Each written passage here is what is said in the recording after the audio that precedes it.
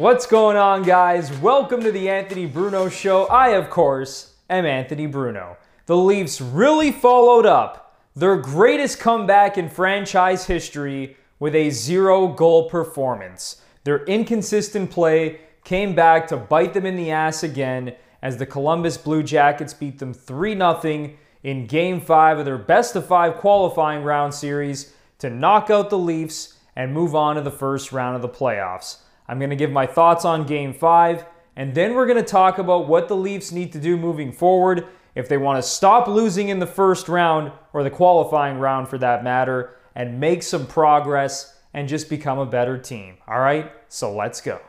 So the Leafs were obviously shut out in Game 5, which was very disappointing, but it doesn't mean that the offense didn't show up, because the Leafs had a ton of quality scoring chances in Game 5 and throughout the series. They just couldn't beat Jonas Korpisalo, who was absolutely ridiculous in Game 5, standing on his head. And the Blue Jackets just got unreal goaltending the entire series from both Korpisalo and Elvis Merzlikins.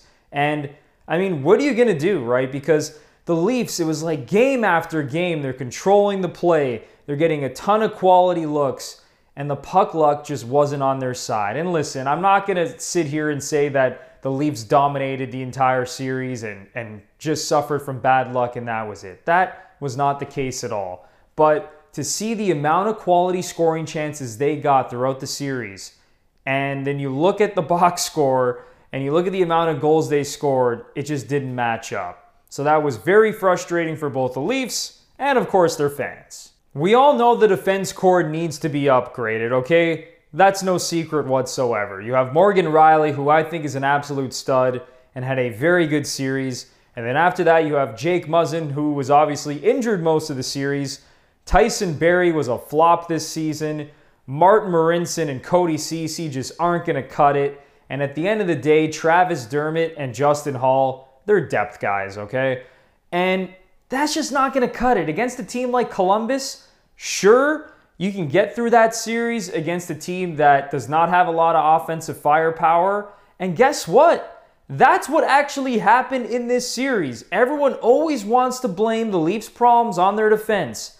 But in 5 games, the Leafs only gave up 12 goals, and 2 of them were empty netters. So at the end of the day, the defense core, and the team defense for that matter, was not an issue. And then when it comes to Freddie Andersen, we all know that he's had his struggles in the past come playoff time. But honestly, other than letting in a couple of soft goals, one of which came in Game 5 at a pretty bad time, other than that, he was pretty excellent throughout this series, finishing with a .936 save percentage. So, like the defense core, I don't think Freddie Andersen was an issue in this series whatsoever. I never thought it would come to this, considering they're one of the most explosive teams in the NHL. They led the league in goals per game since Sheldon Keefe took over as head coach, but the Leafs' offense is what let them down in this series against Columbus. Okay? Plain and simple.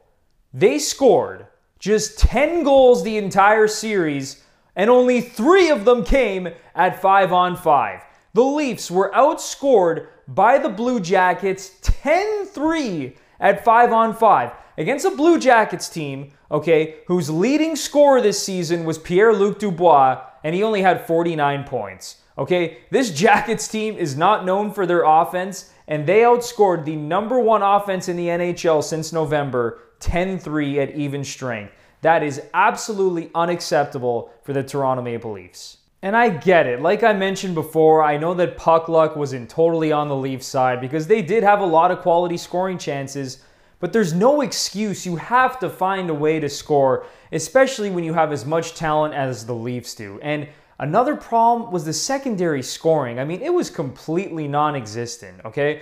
Guys like Alex Kerfoot, Kasperi Kapanen, Ilya Mikheyev, where were these guys? Because they did not show up on the score sheet whatsoever. And that was a major problem. And for the people nitpicking head coach Sheldon Keefe, just shut up, okay? Because can we give this guy more than 47 regular season games and 5 playoff games during a global pandemic to put his mark on this team? In the 47 regular season games that Keefe coached, the Leafs had the 8th best record in the NHL. They were the #1 offense in the league, scoring 3.5 goals a game. They improved the power play, the penalty kill, and they improved defensively in terms of goals against per game. So they essentially improved across the board from Babcock to Keefe, okay? And he did all of that while the Leafs were one of the most injury-depleted teams in the entire league. So can we give this guy a break? And it's not like the Leafs were far off winning this series. A bounce here, a bounce there, some better puck luck. And guess what? The Leafs are moving on to the first round of the playoffs.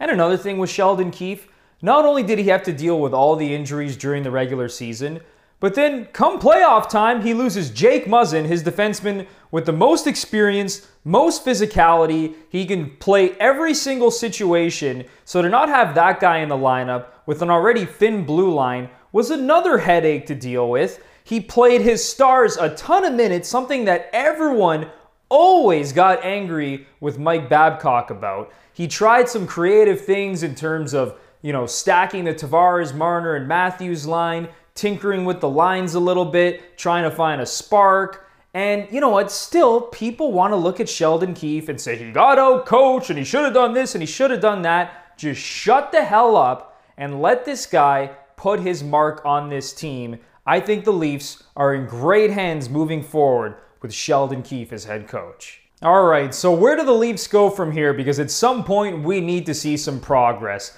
You can't keep losing in the first round every year. And listen, I'm not saying that next year they have to come out and make it to the Stanley Cup final, but at some point, you need to win a playoff series. You can't just keep coming out every season, finishing third in the Atlantic or getting a wild card spot, not getting one of those top 2 seeds, losing in the first round. That's just not going to cut it. And like I said, I think we need to give Sheldon Keefe some time to put his mark on this team. But in the meantime, let's break it down position by position. In net, I think the Leafs are fine moving forward, at least for next year, with Freddie Anderson and Jack Campbell. They finally actually have a legit backup. So I think next season in net, things are going to be okay. But oh my goodness gracious, this blue line desperately needs an upgrade, okay? Because they are so thin, and then when you lose a Morgan Riley or a Jake Muzzin, it just amplifies that, I don't want to call them terrible, but it amplifies that weak defense core that much more. And we saw that, a little bit in the playoffs without Jake Muzzin, even though the Leafs didn't have to deal with a high-powered offensive team like the Columbus Blue Jackets. And what I did fear is that, the further the Leafs had gone in the playoffs this year and they had to maybe play a Tampa or a Boston or a Philadelphia, that defense core was probably going to get exposed at some point. So they definitely need an upgrade. Tyson Barrie and Cody Ceci are off the books. They're unrestricted free agents. They are not going to be back next year. So whether you have to address the D-core through a trade or signing a free agent, and I know the Leafs barely have any cap space, and that's going to be a problem,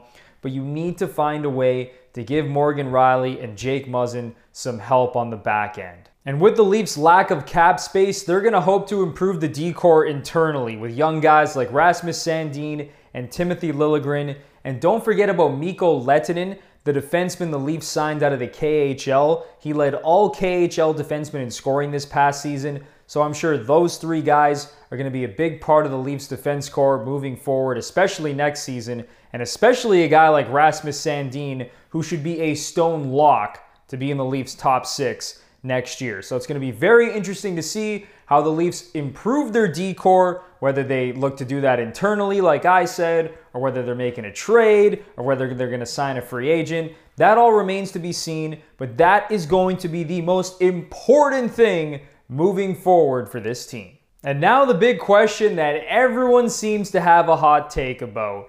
Do the Leafs trade one of their big 4 forwards, Austin Matthews, Mitch Marner, John Tavares, or William Nylander, who take up $40 million of cap space, nearly half of the Leafs' salary cap? And here's the thing. I don't think the Leafs have reached a code red situation yet where they have to trade one of these guys. And listen, Austin Matthews, he's untouchable. He's one of the best players in the world. He's not going anywhere. Could the Leafs look at trading Mitch Marner, John Tavares, or William Nylander? Nylander is probably going to be the easiest guy to move just because he obviously is less of a cap hit than the other guys. But here's the thing. I think the Leafs have to run it back with these guys next season and give Sheldon Keefe an entire regular season and playoffs with this core forward group.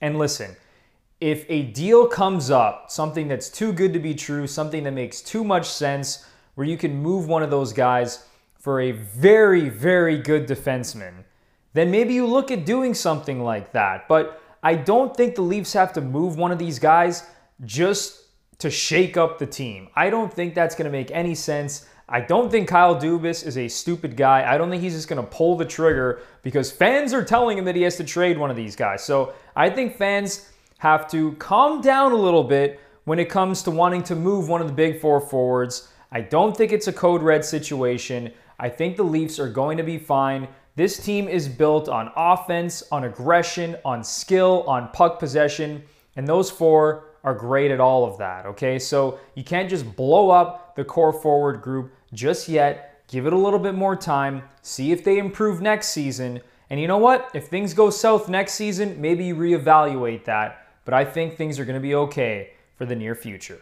But here's one thing I'd like to see the Leafs do better, and that is be more adaptable. Now, let me tell you what I mean by that. So the Leafs are built on offense and speed and skill and puck possession, and that's great because I think when you can overwhelm teams offensively and put a lot of pressure on them in their defensive zone, that's always going to be an advantage for you. But at the same time, the Leafs have to learn to win games in different ways. So whether they play a Columbus who plays a tight defensive structure or a team like the Tampa Bay Lightning in a 7-game series, you have to be able to adapt and play a different style based on the opponent you're playing. And I think that's what all the great teams do best. Because, you know, we always like to look at the Stanley Cup winners and be like, oh, they were great defensively and that's why they won. But that's not always the case. The best teams are just able to adapt, adjust on the fly, play different styles. And I think the Leafs have to find a system that allows them to do that. And again, going back to what I said about Sheldon Keefe, let's give him some time, okay? Let's give him more than 52 games to put his stamp on this team and figure something out that's going to work for the group that he has, okay? So moving forward, let's all just stay calm. Like I said, the sky isn't falling down on the Toronto Maple Leafs. Yes, they lost in the playoffs to the Columbus Blue Jackets. They didn't even make the final 16, but this team did not play poorly against Columbus, and I think that next year they're going to bounce back and have a pretty great season in Sheldon Keefe's first full season as head coach of the Leafs. Thank you so much for listening to this episode of the Anthony Bruno Show podcast. I hope you enjoyed the content. If you did, I would really appreciate it if you subscribe to the show and be sure to rate it, share it, and leave a review. You can also follow me on Instagram, TikTok, and Twitter at Anthony M. Bruno, especially if you love sports. That does it for this episode. I will talk to you guys next time.